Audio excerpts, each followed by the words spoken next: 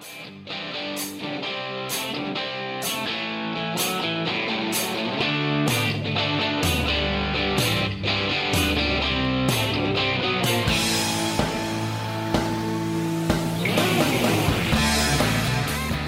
back for another episode of Checkers and Wreckers Victory Lap. My name is Ryan Jenke, and I am joined by Corey Litton. Hey, Ryan, how's it going? Good.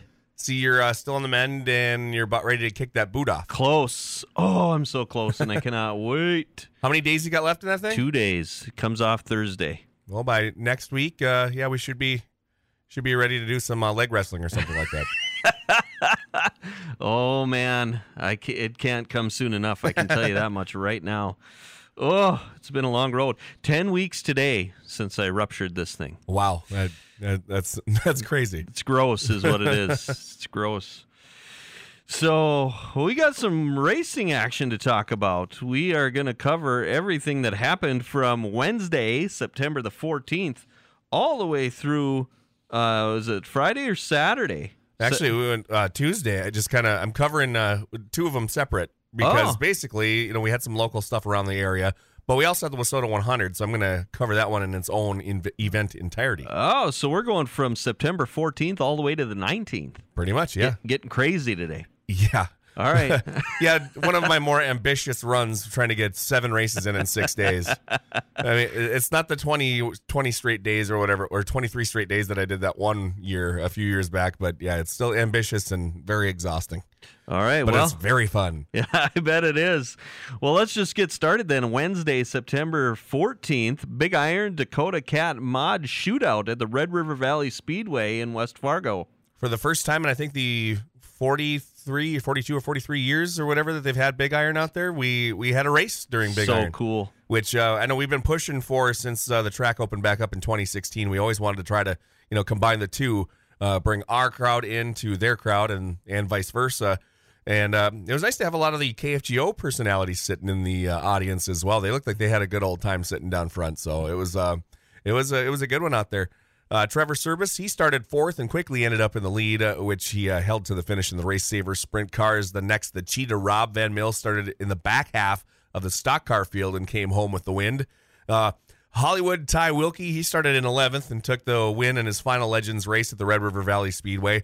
Yeah, the car's already sold, so he's just finishing he's finishing out the season and moving on up to just running the sprint cars now full time next year.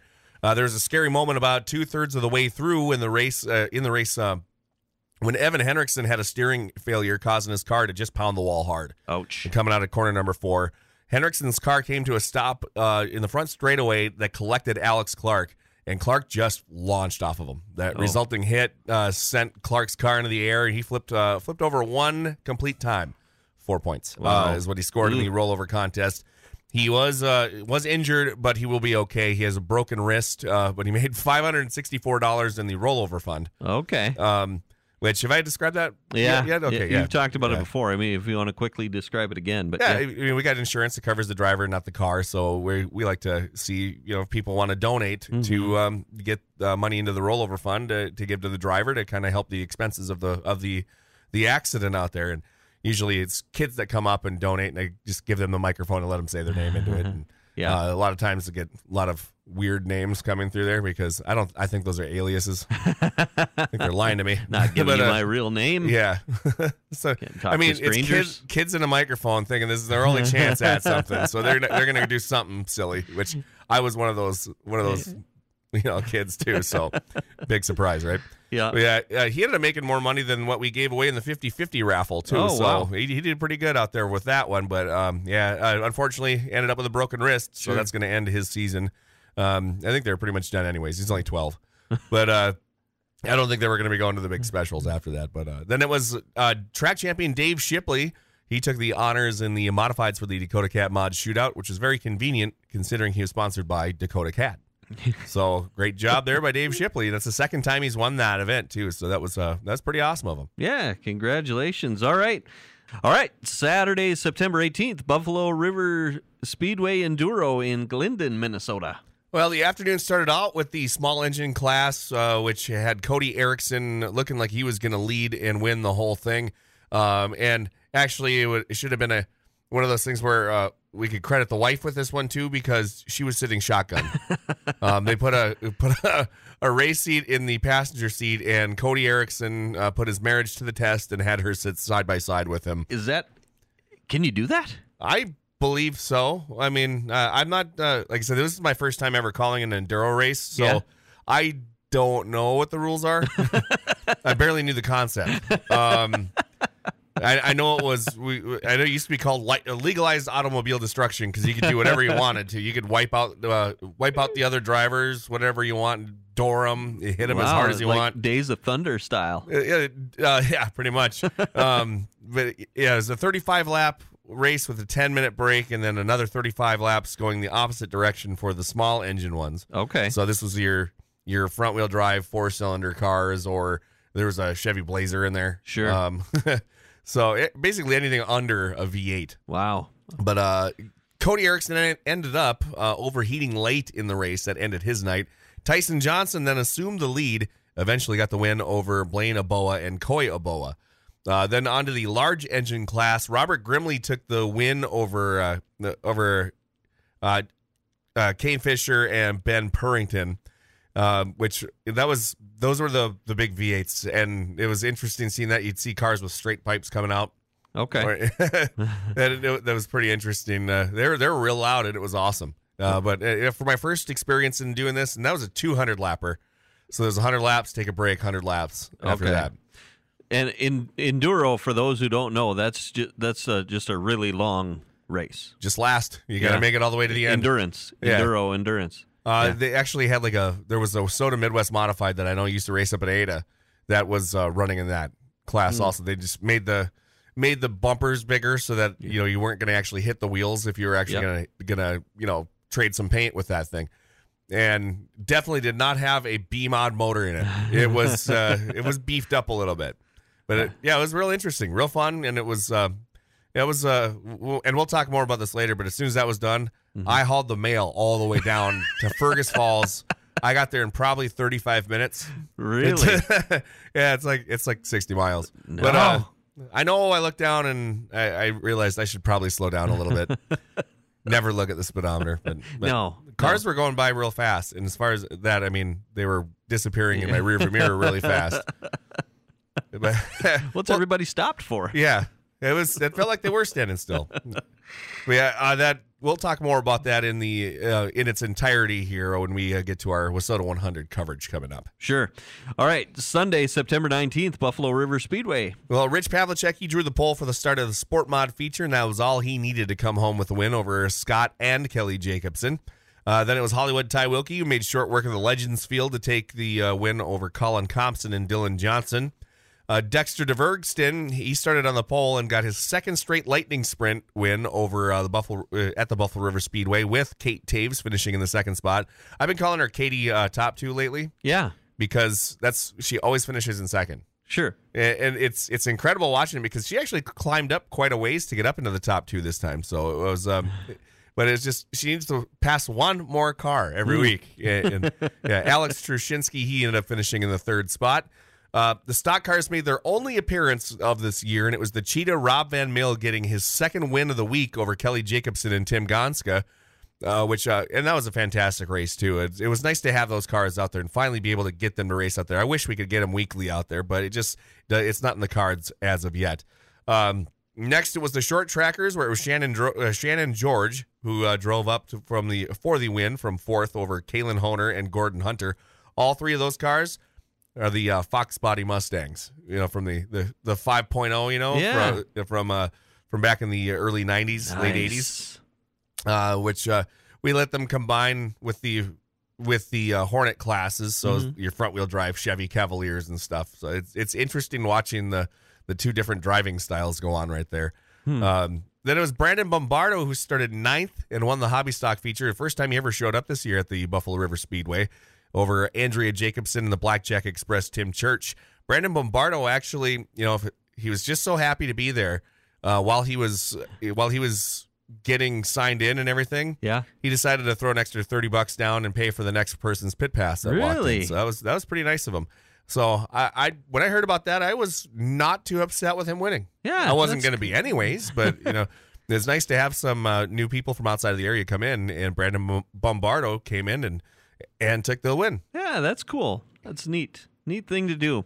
So, the Wissota 100 at I-94 Sure Step Speedway in Fergus Falls. That was a bit of a marathon there. It was, and there's some marathon days out there too. That started on Tuesday, September 13th, and went all the way to Saturday, September 18th. Technically, it went to Sunday the 19th, because we ended at about 4 in the morning, 3:34 in the morning, roughly. You went that late? Yeah. Well, we had a couple of days with rain delays. Okay. So we went sure. over a couple of days. Yeah. The first two champions of the Wissota 100 were crowned on Tuesday night. The first class on the track were the Hornets, which were dominated by Nathan Cole, who won over Justin Barnesness and David Wall. Next up, and this is one of my most favorite races of the year so far. I was thoroughly entertained by this one. There are only 5 cars, but I've said it many times. You only need 2 to make a good race. Sure. I've seen some races out at the old Weetown track where there's been like 4 or 5 cars, and it's been some of the craziest stuff I've ever seen in my life. Of course, that track was crazy, and that's why I love it. But next up, the Pure Stocks. Josh Berg started up front and took off into the lead, and it looked like he was going to run away with it from what I remember out there. Travis Hazelton, he started in the back of the 5-car race, found himself up challenging for the win with 2 laps to go. Hazelton and Berg made a lot of contact going through turns 1 and 2, and Hazelton ended up in the infield bringing out the caution, and he was not happy about that. Argued with officials for a little bit of time and was kind of making it difficult. He kept passing under caution to go up to the lead, saying, this is my real spot. But he eventually went dead last again, and this time passed everybody to get up to the leader in 1 lap and caught the leader going into turn 3 on the last lap. Hazelton made more contact with Berg, causing Hazelton's right front tire to go flat. Berg won. Jake Smith ended up finishing in the 2nd spot, and Hazelton, with a flat right front tire, still managed to make the last 2 corners to finish in 3rd. That's normally a practice night, but they run the Hornets and the Pure Stocks in the same night to give them a night. Otherwise we would have 8 different classes to try to run throughout the whole week, and it was. That everybody in the stands that sat there and waited for those 2 races were going crazy in the stands. It was great. That's cool. We moved on to Wednesday night. The first night of the qualifying features are run out there. So the format is they would take the top 8 out of a qualifying feature. You run your heats. If you won the heat and you got in the top 24 in passing points, you started in the A main. And that's a qualifying feature for the big show later on in the week on the Saturday night. So they'd qualify 1 row. So either the inside row, the middle row, or the outside row. Okay.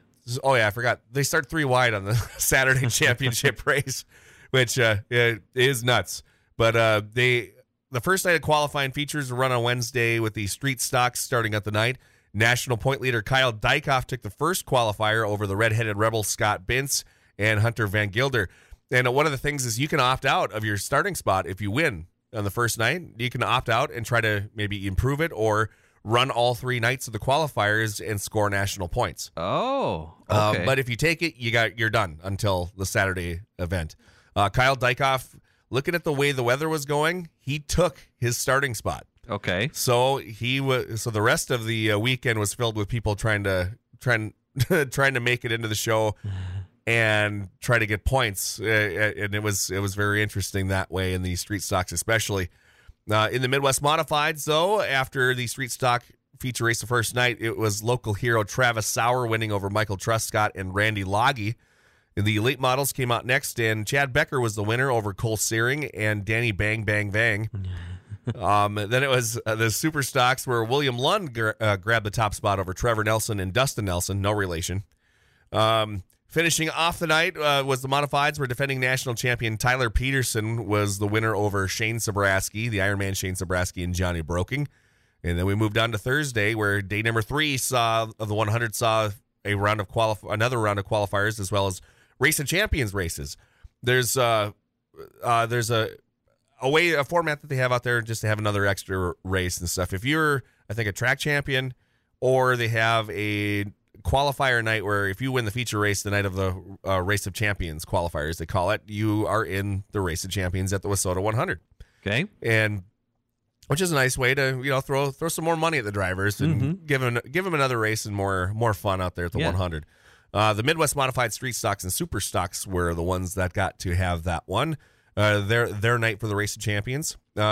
Taking the Street Stocks qualifier, though, was the Wolverine Justin Vogel over Kyle Jeanette, the Sasquatch Tim Johnson. Vogel, who is chasing Kyle Dykoff in national points, decided to give up a starting spot, though, and opt to try his luck for the night and score more points the next day. Strategery. And it did not work out in his favor, but he put on quite the show. But we'll talk more about that later. Midwest Modifieds came out again next, and defending national champion, the Nightmare Lucas Rodin, was the winner over Nick Kaler and Travis Schulte. Then it was late models up next, where the Iceman Jimmy Mars got the win over Sam Zender and Shane Edgington.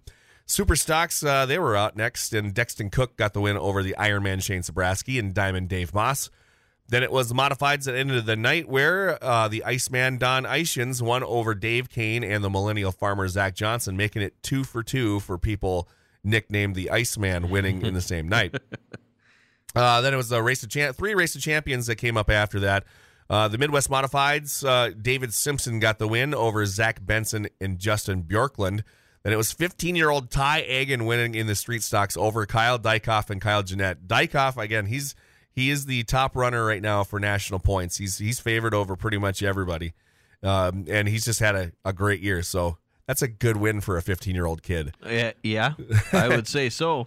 And the final rock race of the night went to the Ironman Shane Sabraski in the Super Stocks over Trevor Nelson and Doug Koski. Moving on to Friday, the final night of the qualifiers for Saturday's championship night were contested on Friday, with the Mod 4s going to be making their debut, and the 3 rock races run as well. Braden Brower, he passed 16 cars to win in the street stock qualifier over the Assassin Kyle Anderson. He passed 20 cars to get up to that spot. And Joey Tinker, who got in the top 3 with the weakest effort of the 3 of them, passing 5 cars. That's still impressive with that field that they had out there. Then it was the Mod 4s where Dean Larson took the win over Tommy Bodden and Robert Holdquist.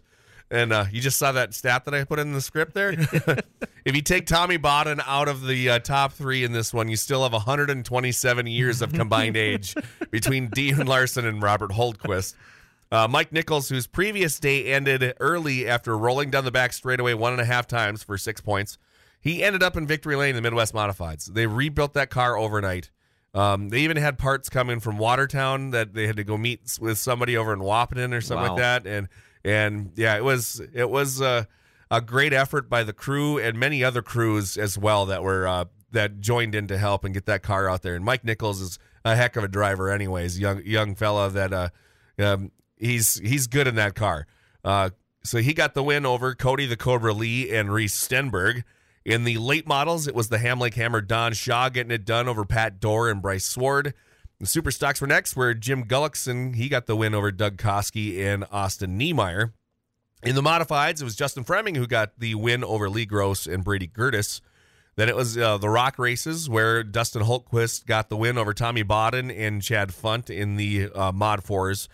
Then it was probably one of the best races of the whole event. I think only 6 cars ended up making the end of this race, because a lot of times in these Race of Champions races, it's more of like a test. Okay. If you're not going to have a chance to win it, a lot of people just go out there for a few laps, see how the car's working, and pull off. Yeah. And get some time behind the wheel. See how things are don't going. wreck anything. Sure. And Travis Budislavich, Josh Skorcheski, and Cole Searing put on an absolute show towards the end.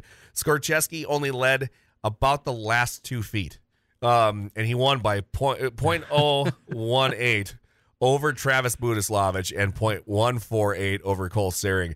And so fun. I had a thought of you during that moment, because I just about jumped up in the air, because I was in victory lane for that one. Yeah.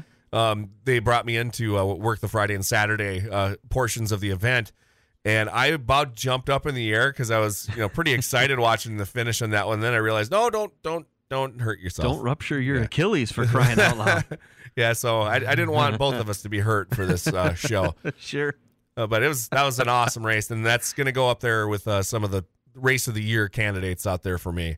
Then it was the Ironman Shane Sabraski getting his 820th race of his career in the modifieds over Jody Belfile and Brandon Kopp. Man, 820. I don't know of anything I've ever done 820 times. Other than, I don't know, sleep maybe. Sure, yeah. Yeah. You've done that probably that many times. I'm pretty good at that some days. Then we moved on to Championship Saturday. The street stock started out the night, and it was a wild ending as the rain cut the race short with 4 laps remaining. But there was a lot to unpack during this. So Braden Brower was able to get the win over Kyle Dykoff, who finished in second. The Wolverine, Justin Vogel, he started 27th and was contending for the win as the rain came down. But Greg Josie ended up hitting the wall in the back straightaway and came to a stop at the gap in the back straightaway where you can exit the racetrack. The back of his car was just barely on the racetrack. Vogel clipped him as officials decided to yellow flag the race, and that's as the rain started coming down. So with 4 to go, they said, okay, that's it.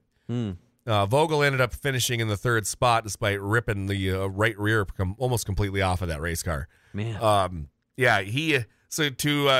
After giving up his front row starting spot, he did not have good luck the next night and actually ended up in his heat race getting into an incident, and he didn't make the A main. Oh, man. So he had to really scramble to get that car back together to race the next night. And he put on a show, I will say, going 27th to 3rd. I passed about that many cars on the way to the racetrack trying to get there on time. And yeah, he did that all in 20 some laps or something like that. It was an incredible race to watch. Everyone was running the bottom. He went all the way up to the top and was running the wall the entire time, and just you could see him pick off car after car. And I was not on the call for that one. The great Ron Krogh was. So I was sitting there watching that, just loving every minute of it. You just got to sit back and enjoy. That was great. And unfortunately, it ended early. But so is life. Yeah. After that 3-hour rain delay, the Midwest Modifieds came out next.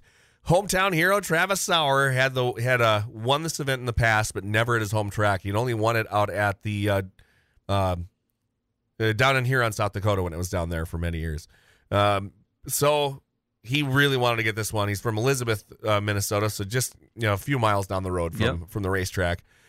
Sauer dominated in the feature and got the win over the Nightmare Lucas Rodin and Mike Nichols, who again completed that great comeback after rolling his car.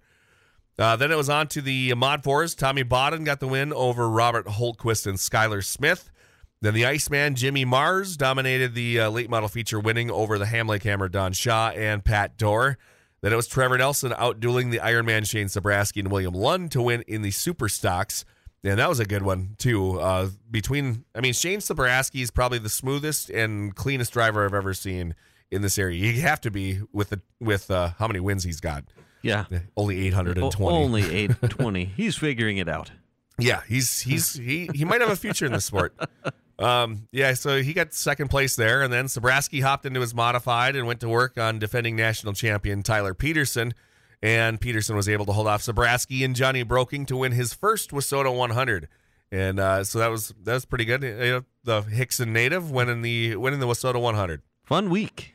It was a really fun week, yeah, but it was a lot. Yeah. Oh, I bet. Seven, it was 7 races in 6 days. That was quite the haul. A lot for everybody. Everybody probably went home and took a nice nap. I would guess. I didn't even feel like I slept the next day when I got home.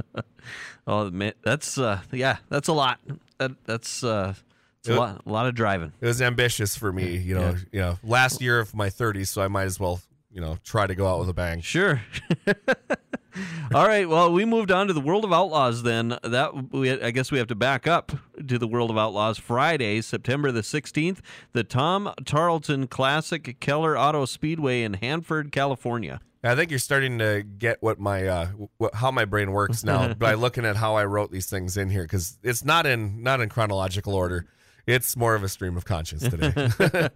Logan Schuhart, he was able to outrace his cousin Jacob Allen to get the win on Friday night. James McFadden finished in the 3rd spot. Donnie Schatz had a tough night, finishing in the 23rd position. I haven't had a chance to rewatch that race yet, as obviously I was busy the last couple of days. Next up for the Outlaws, they'll be at the Before the Crowns Showdown at Eldora Speedway in Rossburg, Ohio. That'll be on Friday, September 23rd. Saturday, September 24th, the Sharon Speedway in Hartford, Ohio will be their next race after that one. That's the track owned by Dave Blaney. Ah, very cool. Blaniac since day one. Blaniac, that's you. All right, we had some NASCAR action. Here's some audio from NASCAR.com. And now the white flag is out. One more time around for Chris Buescher here at Bristol. 2 more turns of the Bass Pro Shops night race. Chris Buescher will win his second Cup Series race, and it happens in Bristol.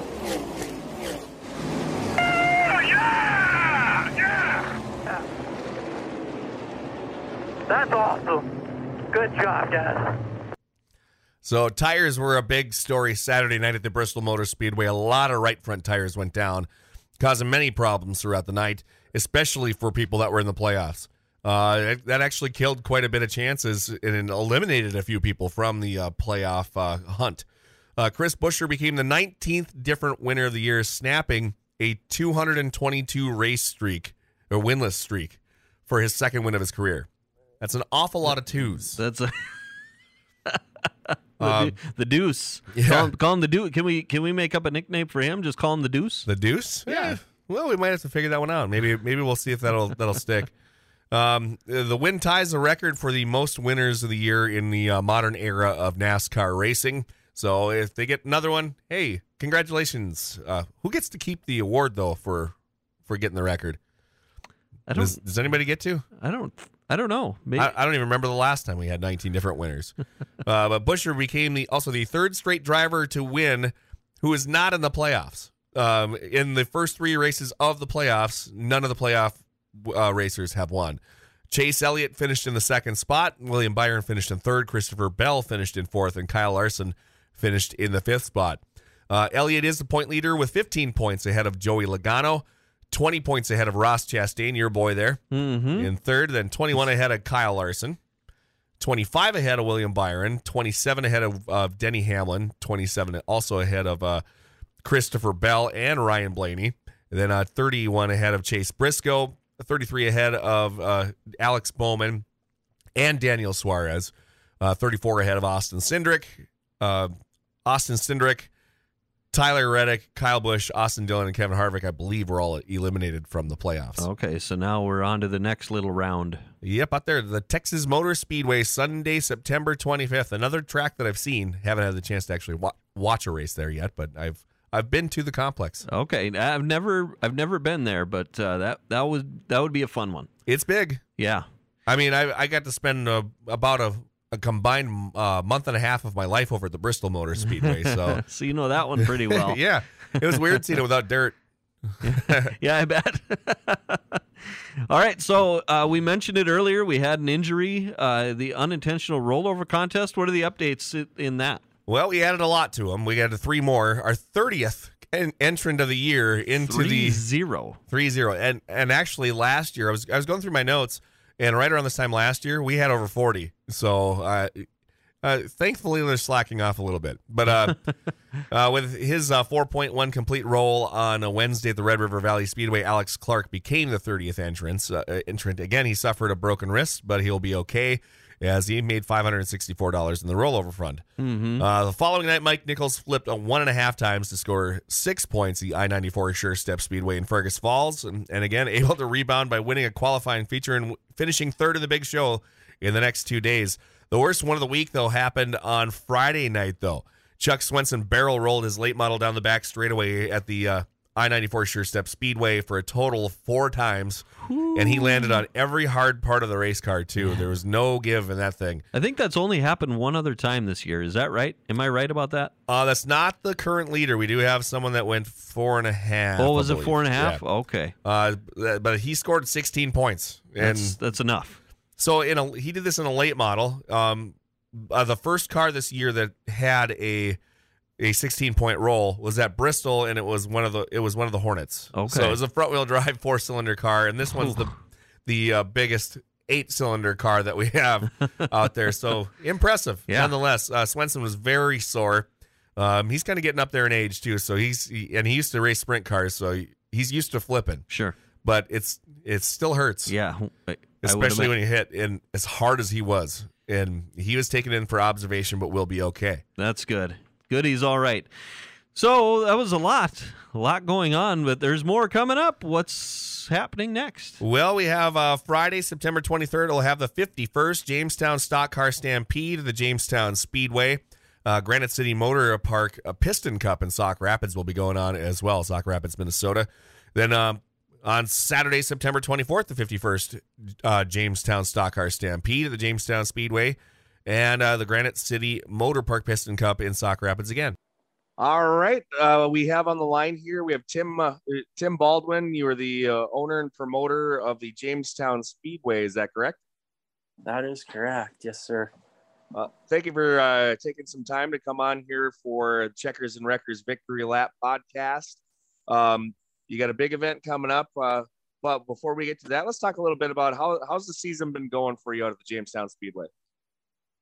Honestly, it's been really good. It's been just a good all-around season. We've had good racetracks and good crowds and good car counts and good sponsor support, and it's been a good year. It's been not a super spectacular year, but just definitely in every way possible. It's been a good year.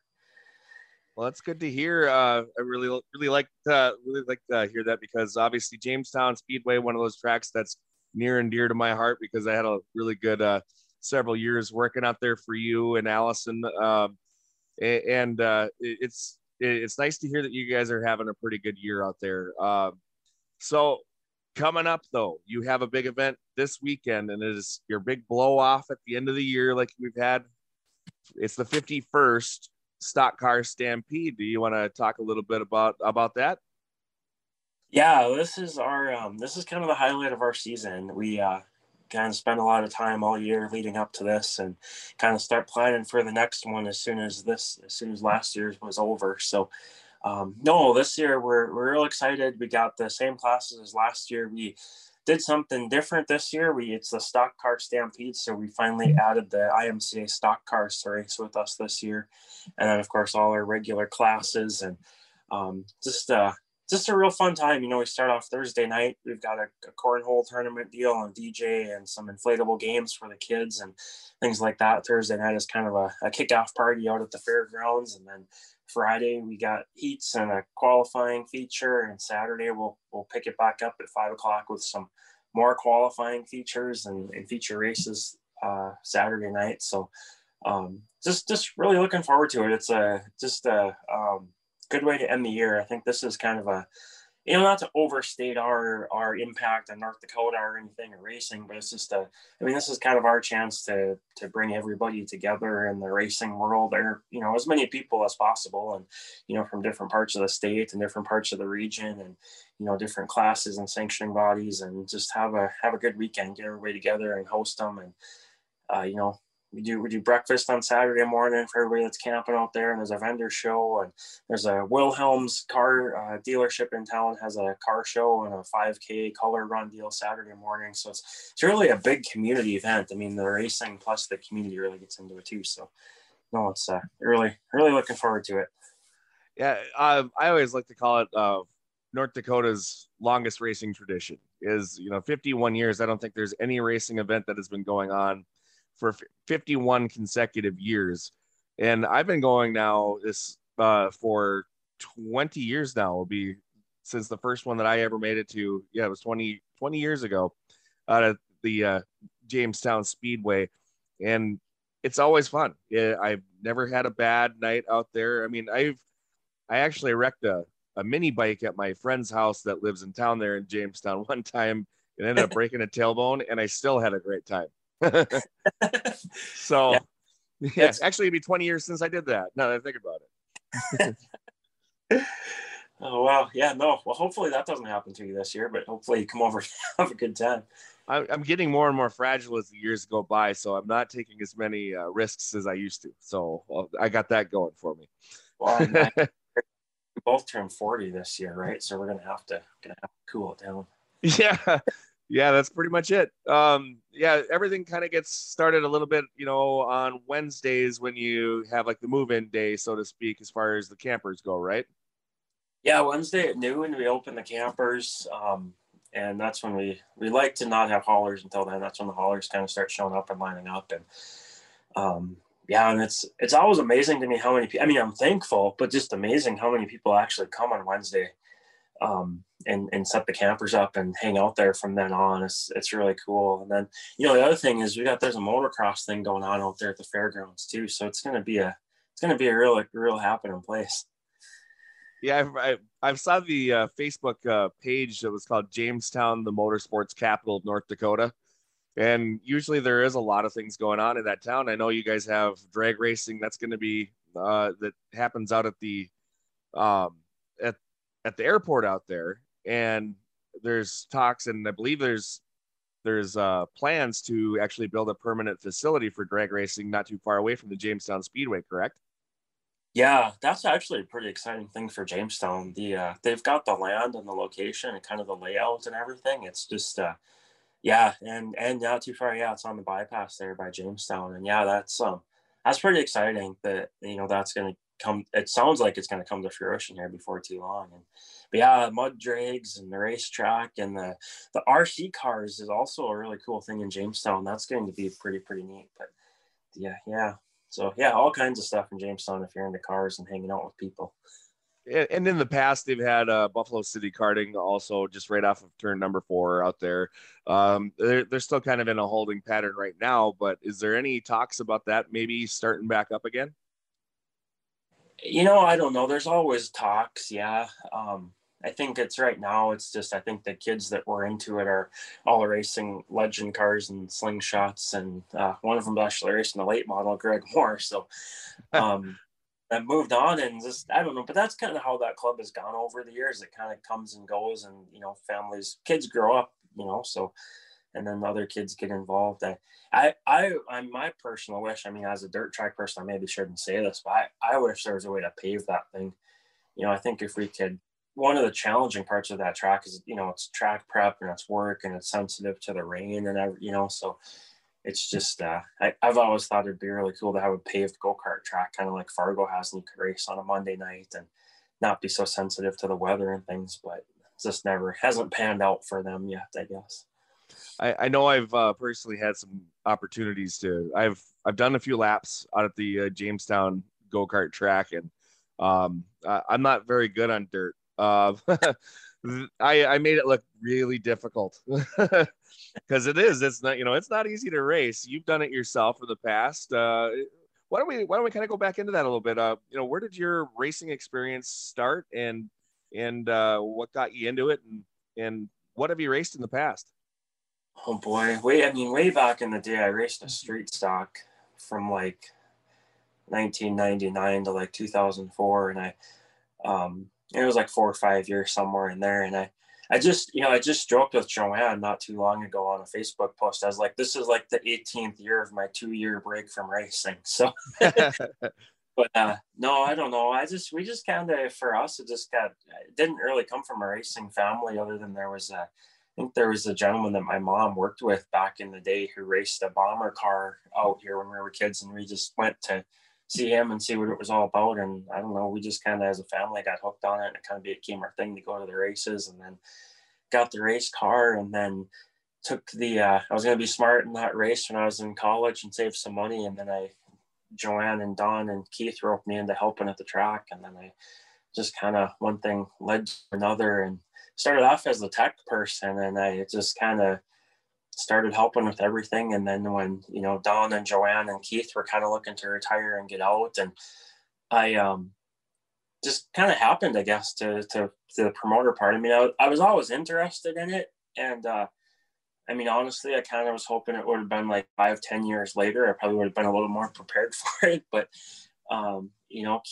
Keith and Joanne and Don just been such a amazing help and everything. But yeah, just kind of one of those things. It's racing's easy to get addicted to. I mean, the people, the adrenaline, the excitement, and it just brings so many people together from different geographical areas and different just groups, social groups, and different parts of, it's just, you meet so many interesting people. And I mean, that's probably the biggest part that's addicted me to it, is just the people side of it. And, there's not many hobbies that are like that. If you're into golfing or fishing or anything, those are fun too, but they don't have the people aspect that racing has, or that motorsports in general has, I don't think.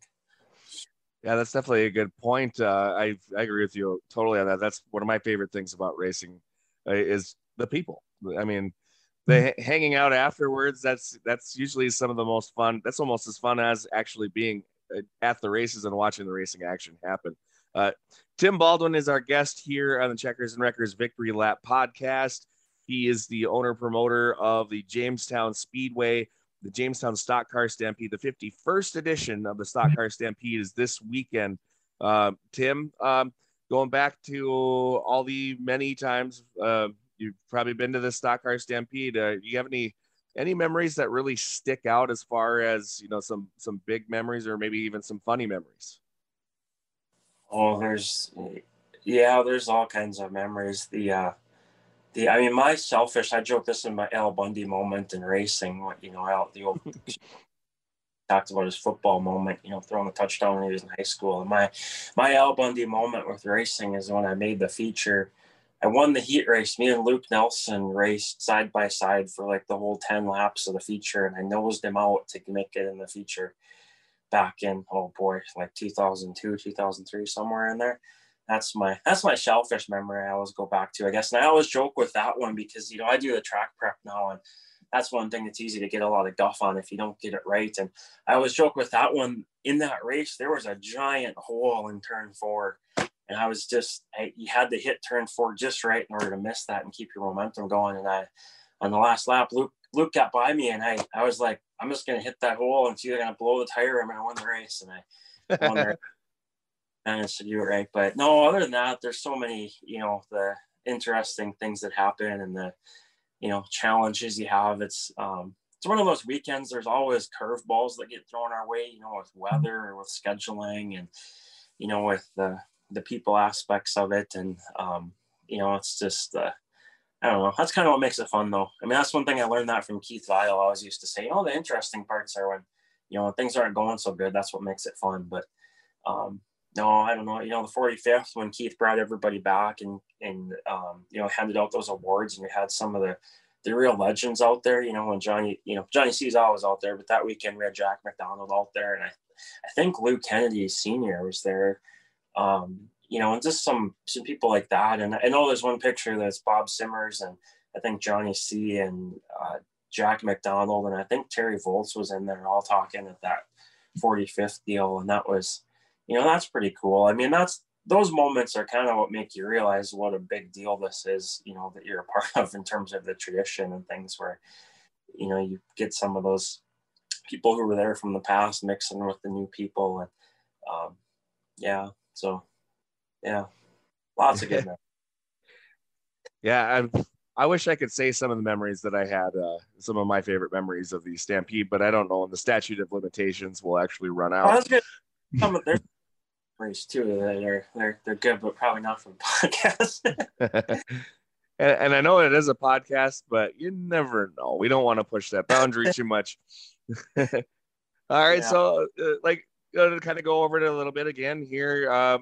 Friday and Saturday's the racing action, and again, let's go over what classes we have here, because I mean, you're bringing in a lot of different classes. So just kind of run through quick and just kind of say, well, what are we running, and what can people expect? Oh boy, I should know this because I made the trophies last night, and I had to make all the plates for them, so I think I got them down.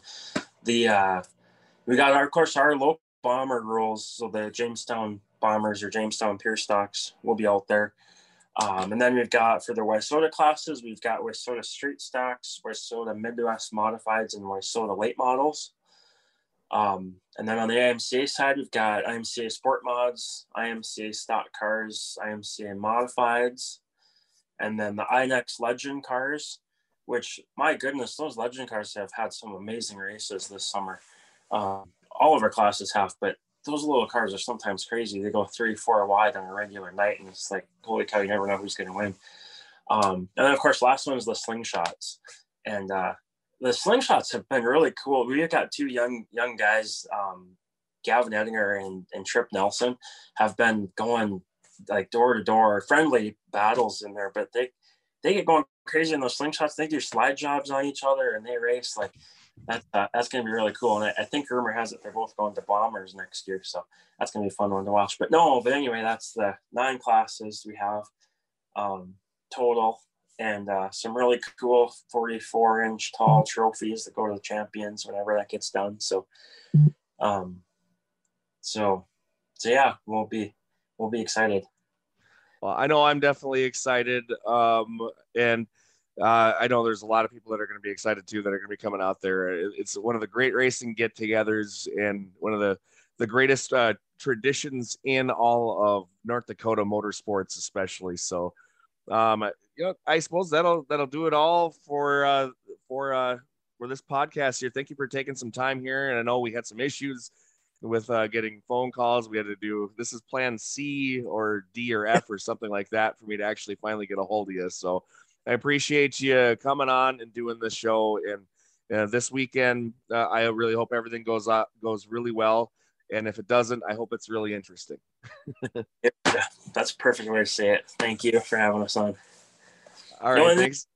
The only thing I correct you, Corey, I'm not the owner. I'm a co-owner of the Speedway with my wife, Allison. I could not do this without her and all of our families. So just meant to mention that earlier. I'll mention it at the end. Yeah. Who else? Do you have anybody else you'd like to thank here? Because I know you can't just do it alone. This is one of those things where you have a great team behind you and a lot of great people that work at the Jamestown Speedway. Oh my goodness. Yeah. This year we were, not to go off on a tangent at the end, but this was really, we were really nervous about this year because we lost 4 people over the winter. 3 people passed away and another, Chuck Christ had his stroke, so kind of took him out of commission for this year. But, Denny Quall, Duff Miller, and Jake Deacon were the 3 we lost, and then Chuck. But yeah, I mean, this year has just been absolutely amazing. We've had Stacy Little and Joanne Dieterle do like an amazing job with everything registration wise. And Stacy helps with anything from cleaning to organizing to getting things set up for the Stampede. And Keith is still out there, and Brian Smith, our longtime flag man, still out there helping us out. And we've got like a really amazing group of record drivers and officials and safety crew right now. I've actually picked up a couple new officials this year. And no, it's just I probably shouldn't have started naming names. I'm not meaning to leave anybody out, but it's just been that's one of the things I say a lot to the guys and gals that help us. Is just the last 2 or 3 years have just been really great. Like it feels like the old Jamestown Speedway from 15, 20 years ago, where we've got a really, really amazing group of people that everybody kind of pulls together and meshes together, and everybody's good at what they do. And it's just a really fun time to be out there and be a part of the Jamestown Speedway right now. And that's mainly because of the people that are involved.